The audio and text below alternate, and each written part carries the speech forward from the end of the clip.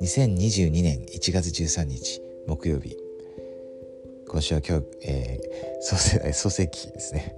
創世記の3章と4章、そしてモーセの4章と5章を学んでいます。テキストから引用します。堕落は神の子供たちをあがなう神の計画において欠かせない要素である。アダムとエバの堕落はこの世に肉体の死と霊の死をもたらしました。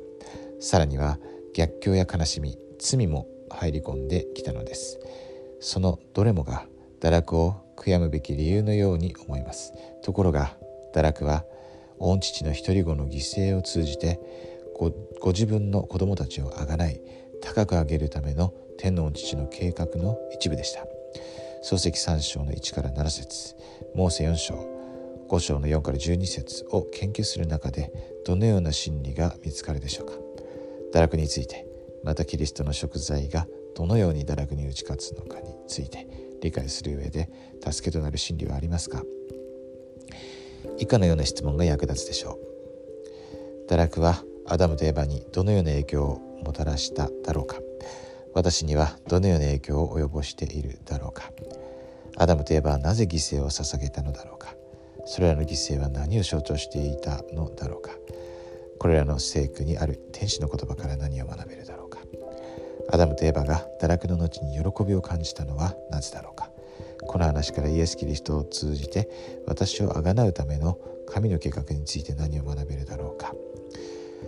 モルモン書をはじめとする末日の啓示のおかげで私たちは堕落について他に類を見ない視点を持っています。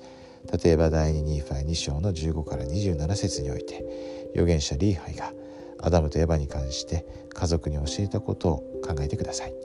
リーハイの教えはエデンの園で起こったことをどのように明らかにしていますか。堕落が重要であった理由を理解する上でどう役立つでしょうか。第一コリント15章の20から22節、モーセ3章19節、アルマ12章の21から37節、教育哲学29章39から43節、信仰箇条、の3節、ダリン・ H ・オークス偉大な計画、リアホナ2020年5月号の93から96ページ、ダリン・ H ・オークスすべての物事、事物には反対のものがある、リアホナ2016年の5月号の114ページから117ページ、ジェフリー・アル・ホランド・アーレミト・アインの神の恵み、リアホナ2015年の5月号の104から106ページも参照してください。ということでこの堕落ですね、神様の計画において欠かせない要素、ですから非常に競技的に大事だということですよね。これを理解することによって神様の計画をさらに理解して、そしてその理解を得ることによってですね、神様の計画にさらに従うことができるようになるからですね。この中にもありましたけど、このリーハイの説明はもう本当に分かりやすいですよね。この第2ニーファイの2章を読んで回収したっていう話はよく聞きますよね。そして、特にこの後半の方の堕落のことですよね。非常に分かりやすいですね。ちょっと27節を読みます。そのため人は肉においては自由であり、人のために必要なものはすべて与えられる。そして人はすべての人の偉大な治癒保者を通じて自由と永遠の命を選ぶことも、あるいは悪魔の束縛と力に応じて束縛と死を選ぶことも自由である。悪魔はすべての人が自分のように惨めになることを求めているからである。ということで、この堕落があったので贖いがあるわけですよね。そして私たちはその贖いを受けることができますね。選ぶことができますね。そのことをリハイここで説明しているわけです。というこの選択の自由というのがとても大事で、それによって私たちは喜びを得られるし、さらに主に近づくことができますね。で神様の元に帰る準備を今日また行うことができるわけです。本当に素晴らしいですね。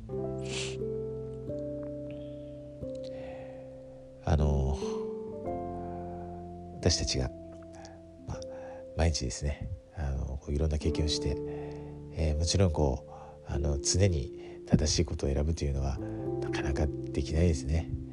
実際、正しいことというかですね失敗するわけですよね。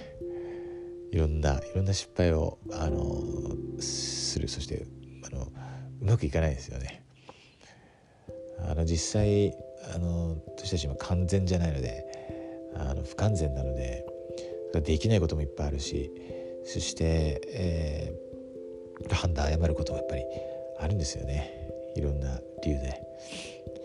ですからもうネルソン大官長も言われているようにもう毎日悔い改めることが必要です。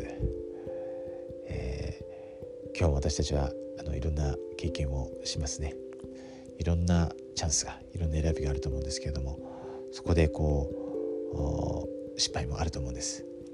ですけど私たちはそこで必要以上に落ち込む必要はないですし、本当に心から、その悔い改めてですね、そしてまた間違いを修正して、また失敗してもそれを乗り越えてさらにチャレンジして、そして、いろんなことが少しずつできるようになってきますね。成長していきます。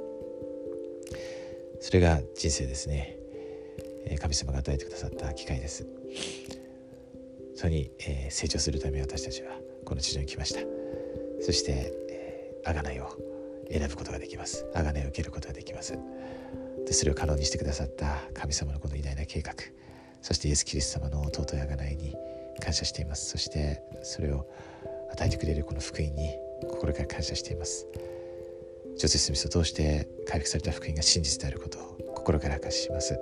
救い主が生きておられて私たちを贖ってくださったお方、そして、これからも私たちを導いて、そして救ってくださるお方です。イエス・キリスト様の皆によって証しします。アーメン。